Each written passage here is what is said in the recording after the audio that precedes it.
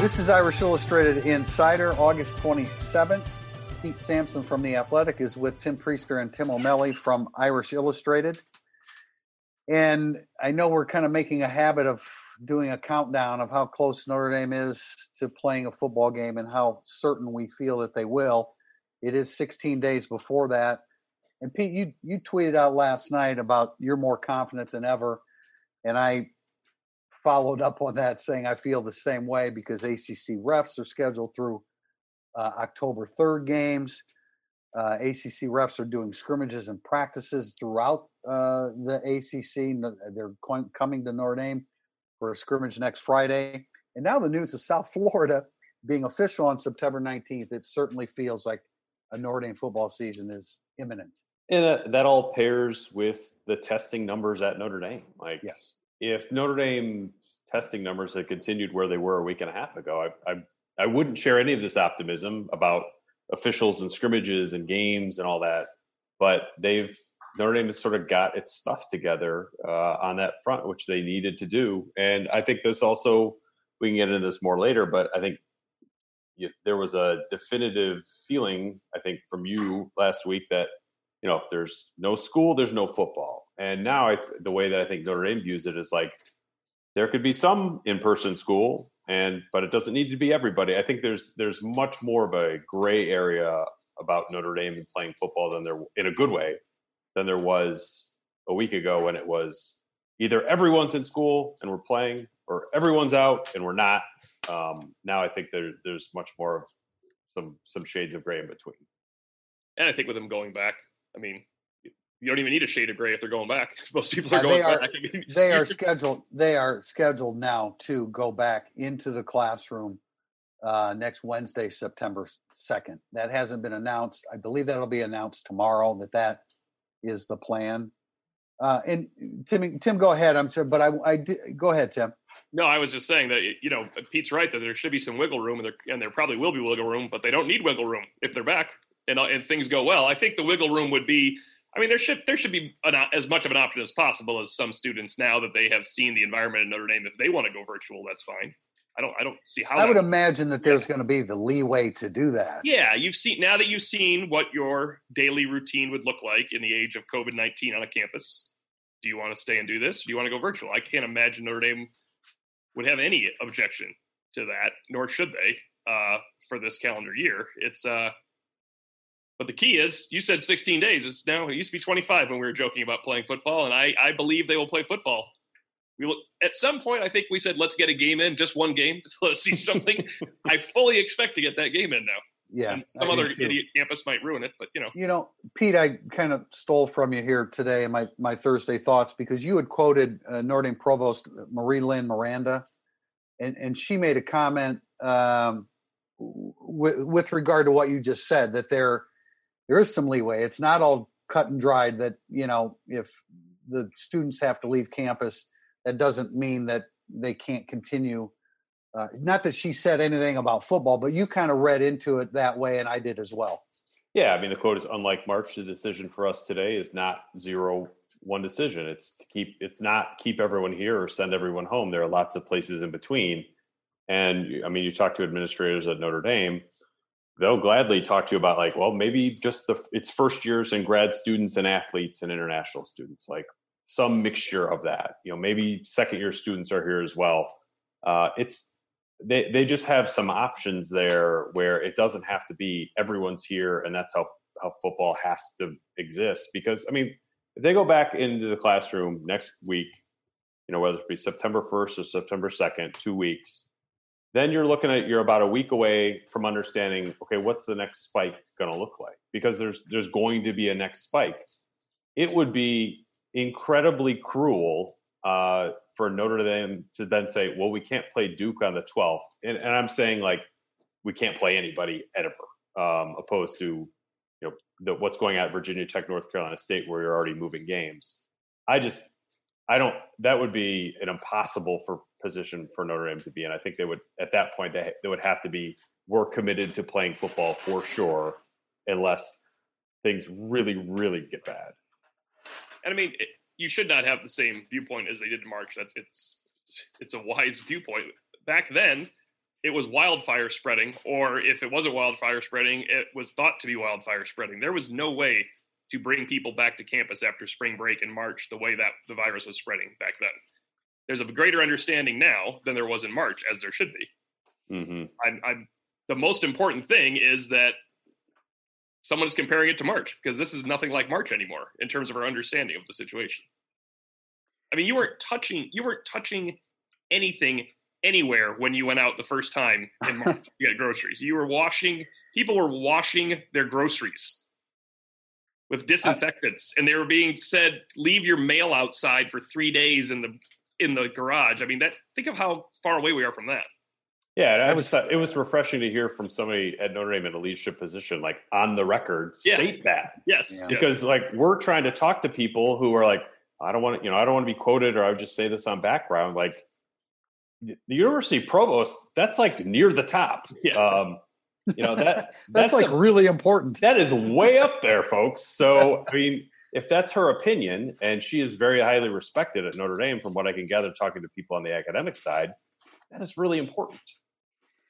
It is, and just to follow up, in the news yesterday, Wolverine Digest of Sports Illustrated basically said that the Big Ten is having some buyer's remorse right now with their decision to cancel the fall season, because it was their impression that the ACC was going to do the same and piggyback their decision, and that's not what the ACC did. And it's interesting because, Tim, on that day, August 11th, you had told me that your source had said that it looks like the ACC is going to cancel. Then I contacted a source, and that source said that Jack Swarbrick is trying really hard to convince the ACC to delay this decision by a week or two. Lo and behold, the next day there was an ACC schedule revealed. So I don't know how much credit Jack Swarbrick gets. I wouldn't be surprised if the gist of what is being said in that Wolverine Digest story is accurate, because I've often marveled at the things that Jack Swarbrick's been able to accomplish for Notre Dame, starting with, entering the conference in non-football related affiliation, and then now pulling it off to actually be a part. When you want to be a part of the ACC this year, and they actually are a part of that. So, how accurate that is, I don't know, but the guys, when the Wolverine Digest says that Notre Dame convinced the ACC, it's Jack Swarbrick that's at the front of that. And I mean, he's in on those meetings. Like that's the guy. I mean, I would sort of just view it as like Notre Dame was in favor of playing, and that carries some weight. If you read the article, basically saying the ACC saying, with Notre Dame's reputation, academic reputation, and pull in this college football landscape, it's a big deal that they still want to play. Let's try to play. And honestly, aside from the Big Ten, and I think people do have to remember this, the Big Ten has massive student bodies. And every time you throw math with the virus, it is much, much worse. It's going to be worse at Florida State than it is at Notre Dame and Duke. But other than the massive student body and looking ahead at all the projections of numbers, they did cancel too early. You could cancel now because you've been trying for 2 weeks. There was no reason to cancel that at that moment. That's the thing. Why was it necessary to pull the plug that early? That's certainly a question that Kevin Warren is going to continue. And I'm not saying you can't pull the plug if you're the Big Ten and you've tried practicing. Like, holy cow, our entire student body is getting. Obviously something can happen at Penn State with 90,000 students. But I just think they pulled the trigger too early. It's like buyer's remorse. I mean, I think the Pac-12 had justification for pulling the trigger when they did, because they knew they didn't have the testing capacity at the schools to make it work. They had schools that couldn't test 3 times a week, which is what it's going to take ultimately for the SEC, the ACC, and the Big 12 to play. The Big 10 was just never really explained that clearly. I mean, the fact that you have Nebraska players filing a lawsuit against the Big Ten today, that's just not a good place to be at all. So Notre Dame they officially announced today that South Florida is expected to be played on, or is scheduled to be played. I was playing word games and everything. Let's just pretend. I know. I was playing word games a week ago. It's scheduled, expected to be, and so now we can officially say scheduled for September 19th. I can sleep better now. No, but we knew that was going to happen.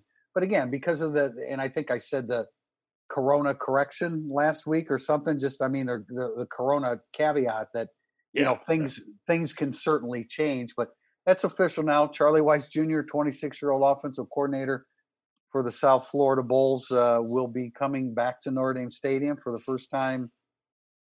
Boy, he was a young kid back then when he was on the sideline with his dad.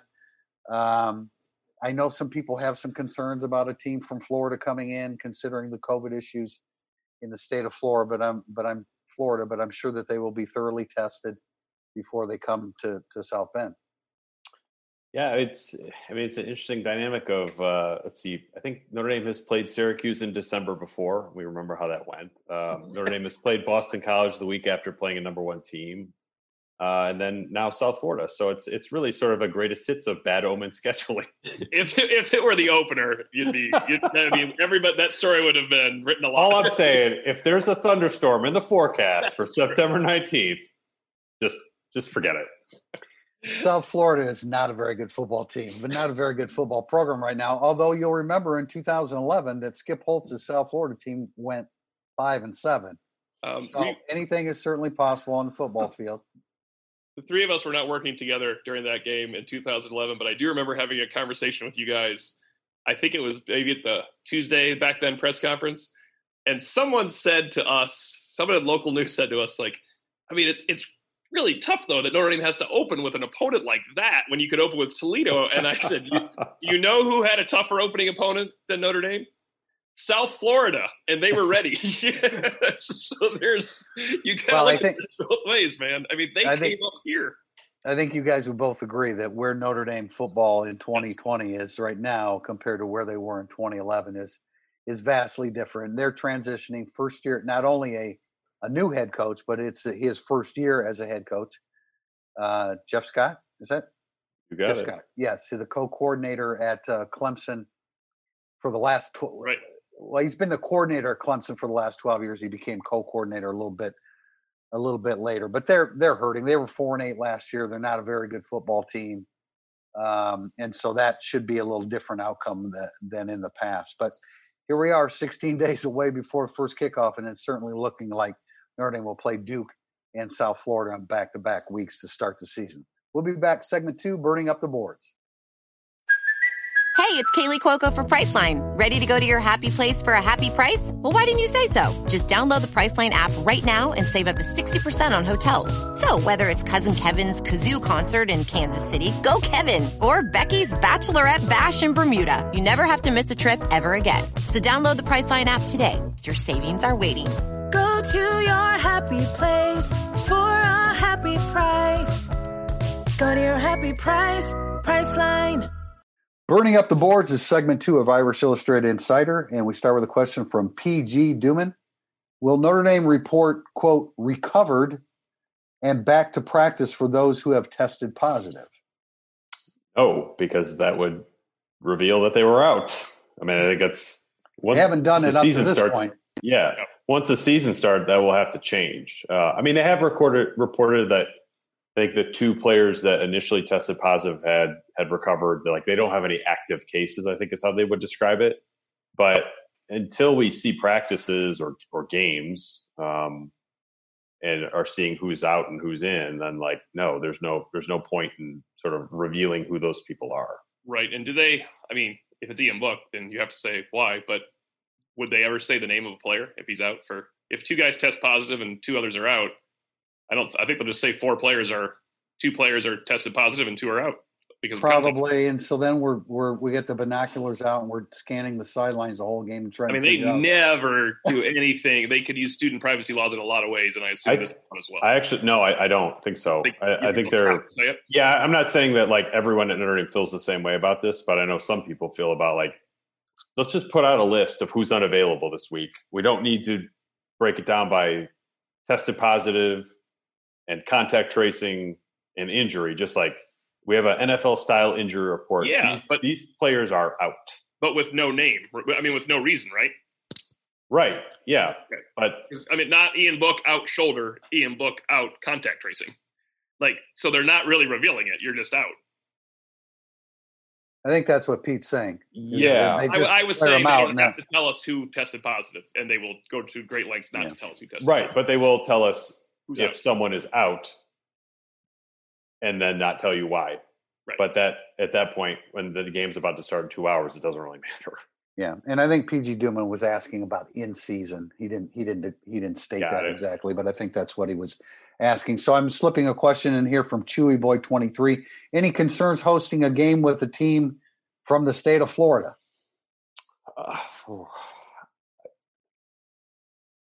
No. Testing is testing, properly. Right? Yeah, testing is testing. I think in this instance, right?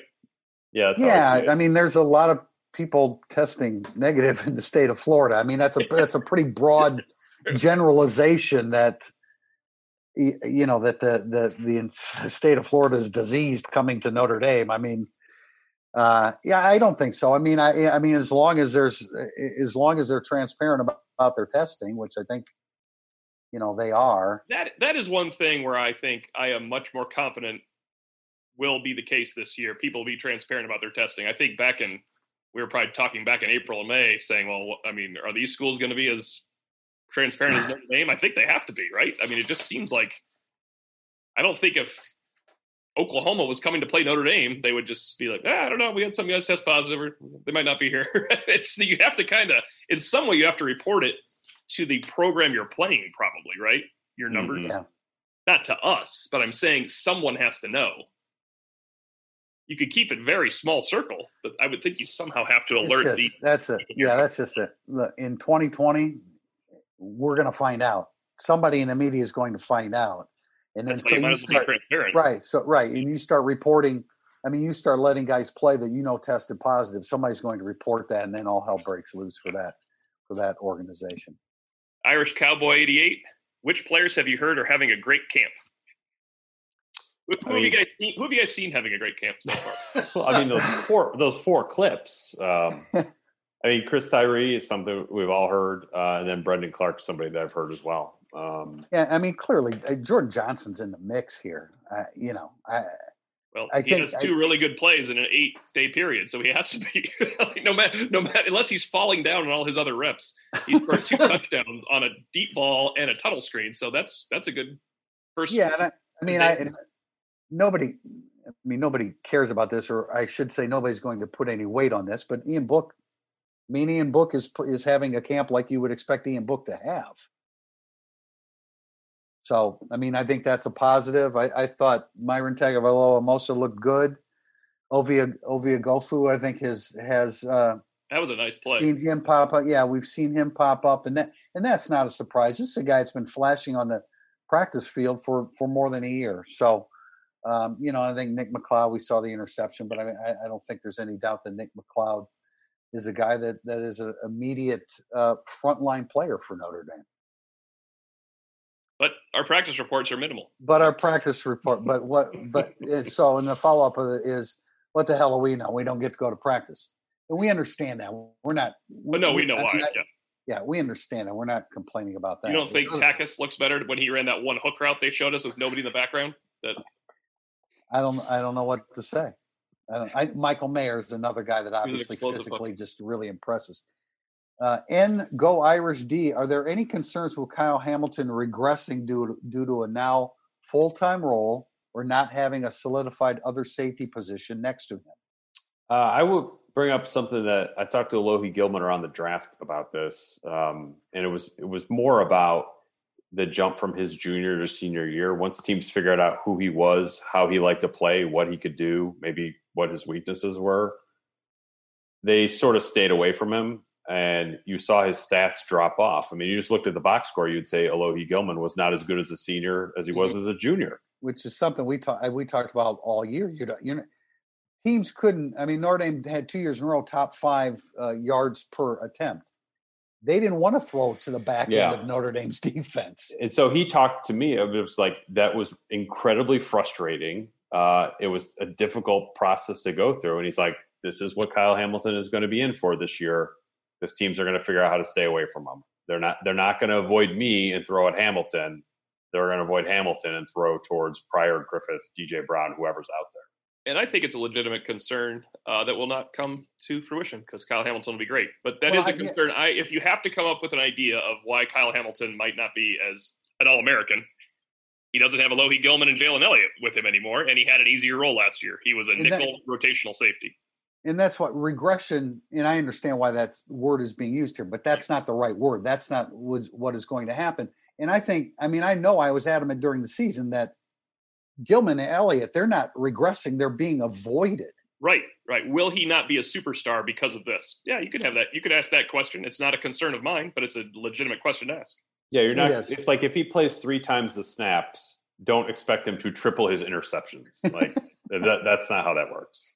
Just double it. He's on pace for 162 home runs. Like, don't be that guy. Right. Now here's the wild card. If Sean Crawford's playing a lot of safety, okay, well now there's a situation where you maybe there isn't the regression because you know that Sean Crawford, although he's more corner and nickel than he is safety, you know that this is a guy that understands the game and he's a 6-year senior. He's always been a smart football player and can give Kyle Hamilton a little bit more of a comfort zone. But it wouldn't be regression. It would be Kyle Hamilton maybe having to overcompensate for, another safety next to him. But he's just there's too much talent in that 6'4" body for a regression. I skipped a question. It was from Not Jay Tefel. And it is, besides Ian Book, who would you say is Notre Dame's most indispensable player going into the season? I voted for Hamilton. You voted for Hamilton first.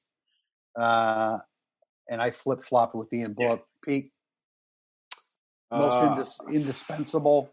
How about a third one since we don't agree with those? If you eliminated Book and Hamilton, who would be most indispensable?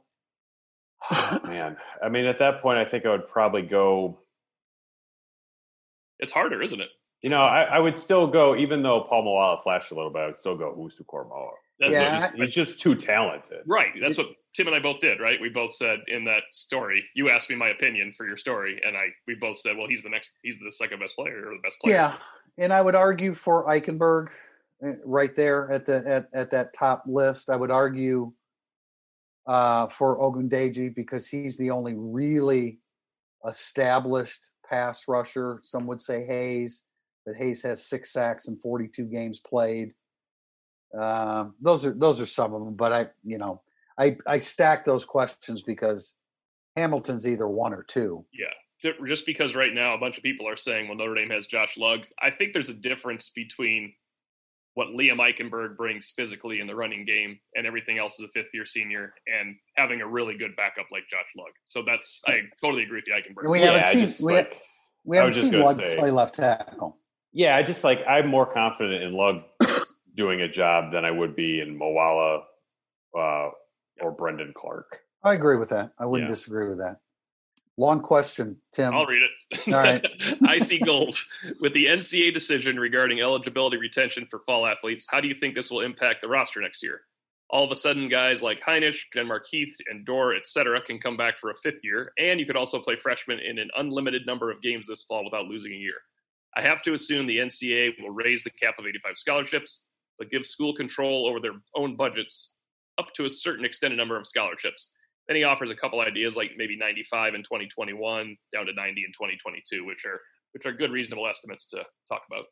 It's a long question, a big question, man, because there's so many unknowns. We talked about this the other day about having a Zoom gathering just to start kicking names around and speculating a little bit. I think the suggestion of I'm not sure about Heinisch, but I think the suggestion of Denmark Heath and Dorr, those would be a couple examples of guys that might want to stick around for an extra year. I hadn't even really considered about the unlimited number of games that freshmen can play this year. I hadn't either. Yeah. Right. So Icy Gold makes a really good point there. I wonder if maybe, he would be a 6-year guy, but maybe Ben Skoranek might want an extra year to prove himself playing on ACC level football, depending upon how much of a contribution, how much he plays this year. So, a lot of good questions, but so much ground to cover, whether it's a 6-game season or an 8-game season or a full season with the playoffs.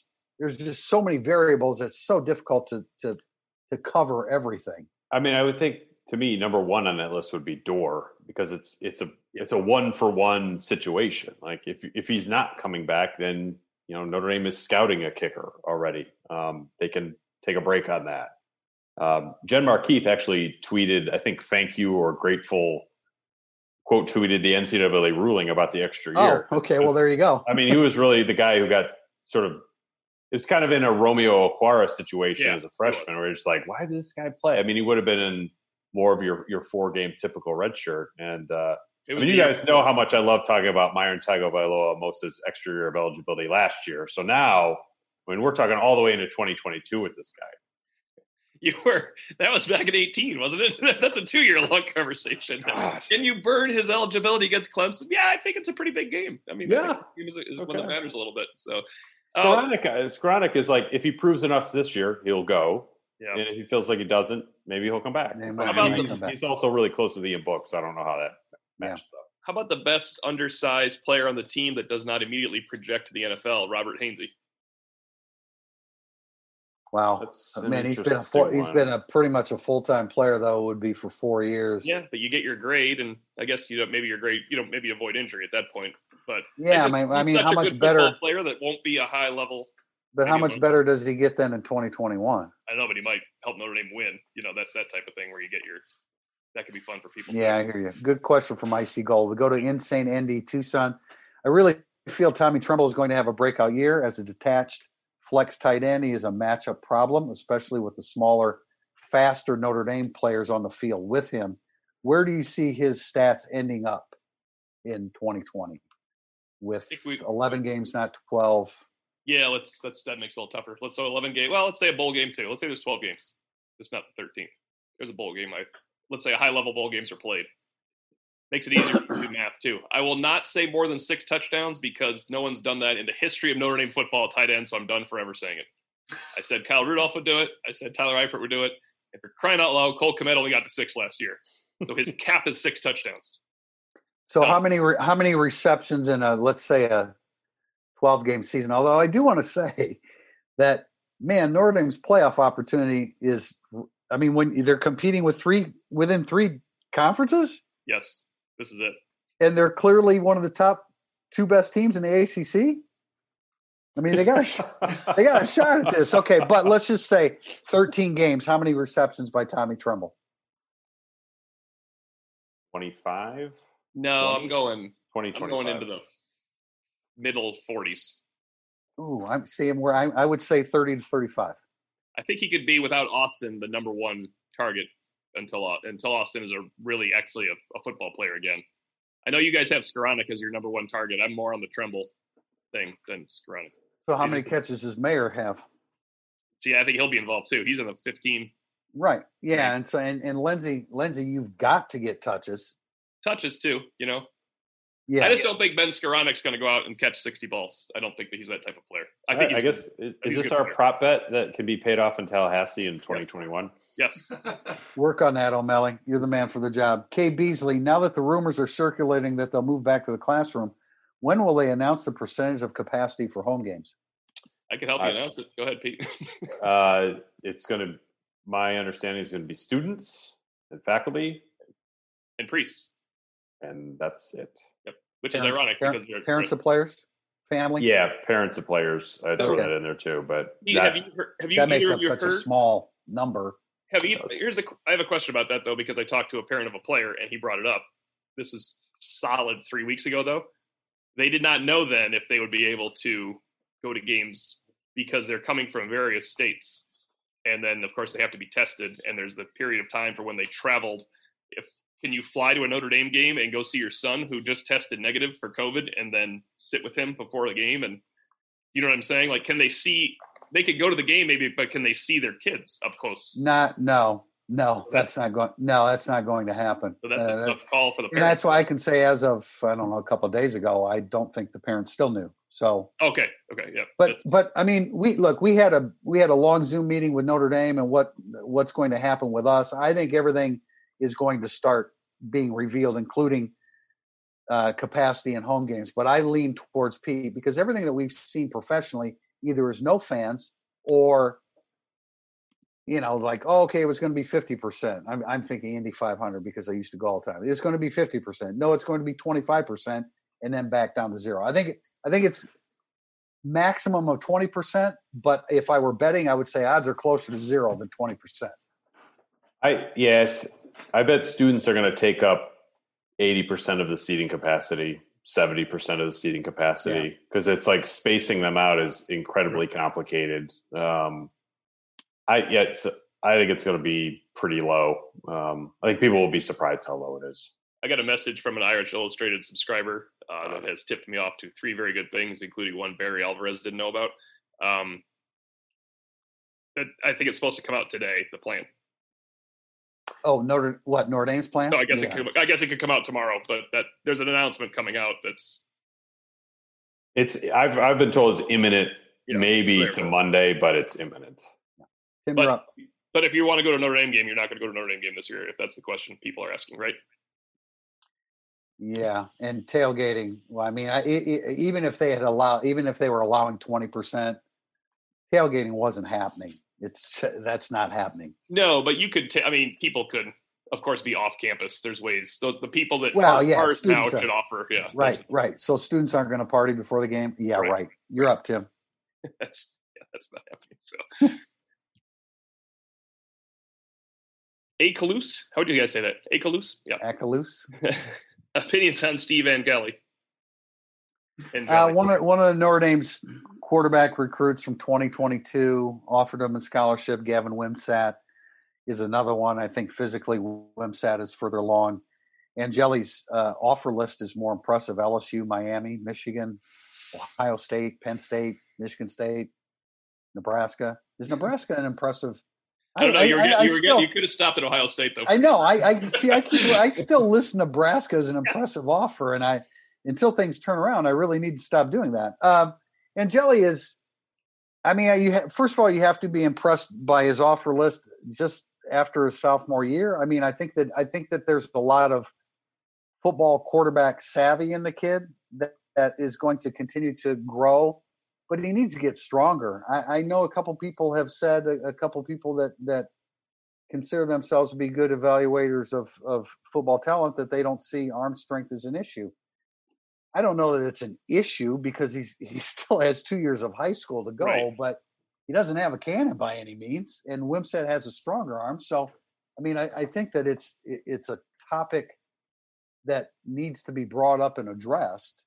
But Notre Dame's chances with him are very, very good.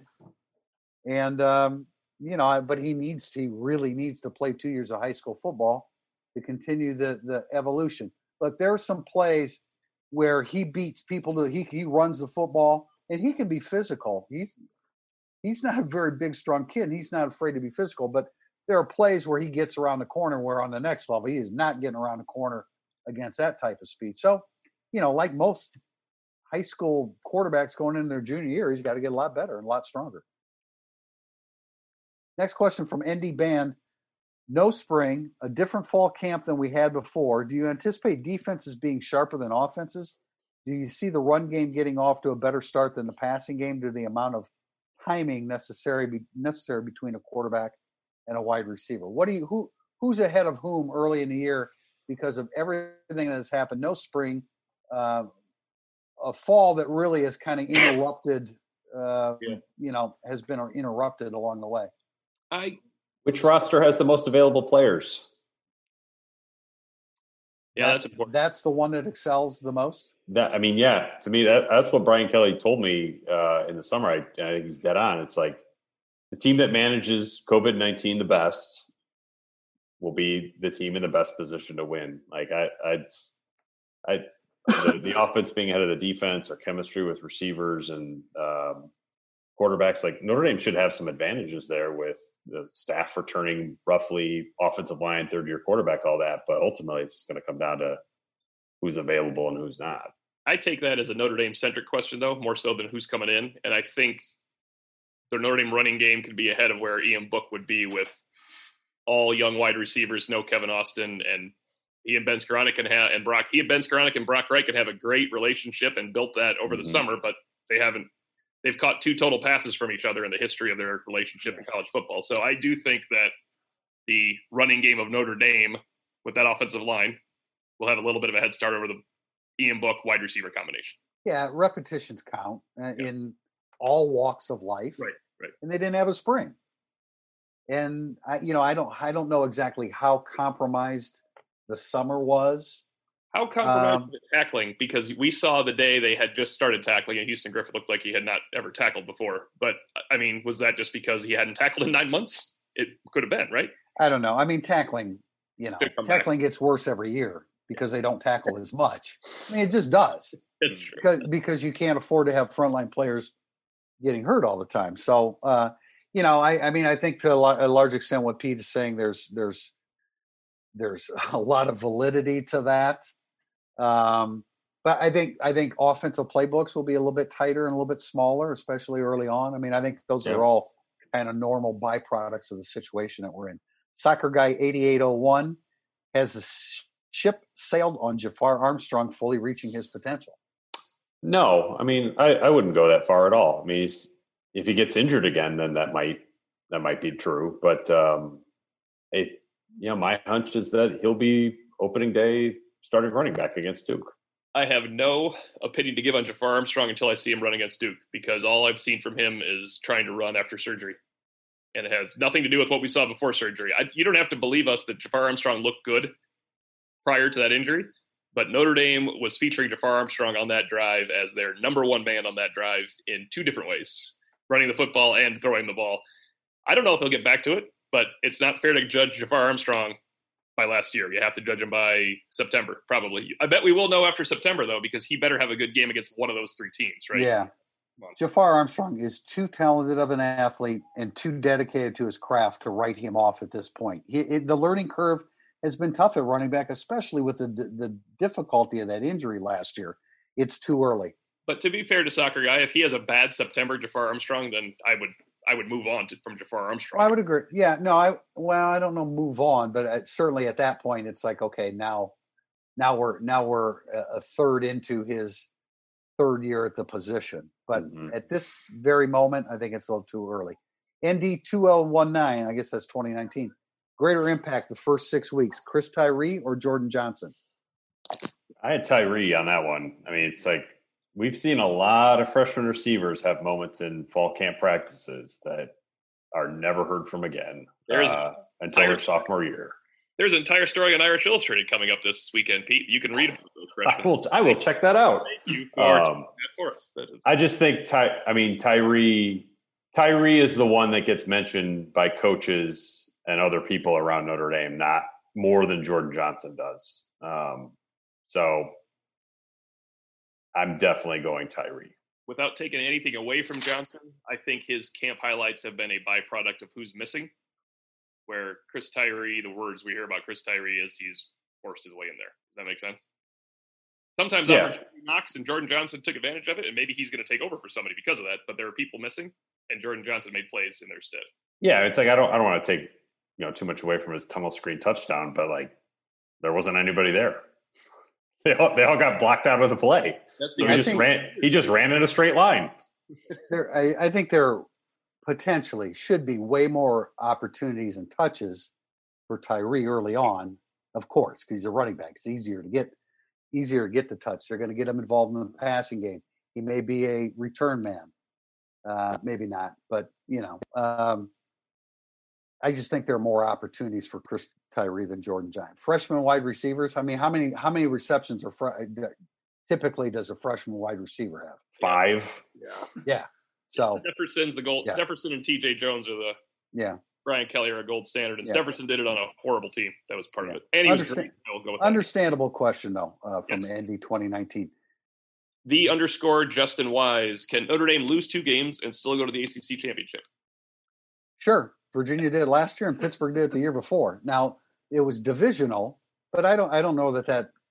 I mean, I don't see anybody other than Clemson or Notre Dame with less than 2 losses, right? That's how I view it. Yeah, it's a big jump for North Carolina, right? Yeah. Sure. Yes. That's they're kind of a sexy dark horse pick, and like it's that's a real game for Notre Dame going down. That's they've got tough. North Carolina has a whole bunch of offensive components. Yeah, they've got basically they have 1,000 yard rushers and 2 1,000 yard receivers. Yeah, and I mean Notre Dame has not run into games the last 2 years very often where they did not have the better quarterback, but that's going to be one of those games. Like, I think Sam Howell has more raw ability than Ian Book does. And he does have a veteran receiving core to throw to. I guess at that point, maybe Ian Book will as well. And it's the tricky part there is North Carolina doesn't play Clemson. So you either have to be tied with North Carolina in the loss column or lose to them and be a game ahead. And that means you probably had to beat Clemson. Right. Basically, North Carolina has to lose to get upset, which I think they will, because I don't think they're going to go out there and win 10 games just after they don't have that pedigree yet as a program. Yeah. If they play Miami and Florida State, if they beat Miami and Florida State both, then you're looking at the Notre Dame North Carolina game probably being for a championship spot as like a knockout situation. Right. Yeah, I agree. I should have told you guys that I figured out this final question. Did you figure it out, Tim? You want me to read it to you? Yeah, go ahead. Yeah. Andy Irish CO. Can Notre Dame gain the highest winning percentage this season? Now, of course, we're not counting the vacated victories. Okay? I don't count those things. Right. And I'm sure ND Irish Colorado Co. had the same thing in mind. But okay, here's what it would take. Presuming they play 11 games and that they play in the ACC championship and they win the national championship, 14 games. If they go 14-0, yes, they definitely move ahead of Michigan. Michigan's at 0.7291 right now, and Notre Dame is at 0.7280. So I'll sum it up quickly. 14-0, Notre Dame moves ahead. 13-1, Notre Dame moves ahead. 12-1, Notre Dame moves ahead. 12-2, Notre Dame moves ahead. 11-2, Notre Dame moves ahead. 10-3, they do not. 11-2, they move ahead. 11-2, they would be at 0.7292, and Michigan's at 0.7291. Interesting. So a year comparable to the last 2 years, somewhere in between or comparable, gets them ahead of Michigan. I want to end with, Tim, I was really hoping when you did that whole preview of if they could do it or not, and you went to 13-0, and you just, with your dramatic pause, you just said, no, they can't. But unfortunately, it's good, though, that it seems like they can get there. They can, unless my math was wrong. I thought are you issuing a COVID correction on next week's podcast? No, because I did use a calculator. I did do long division. I did actually use a calculator. We appreciate you joining us this week for Irish Illustrated Insider. We'll be back next week.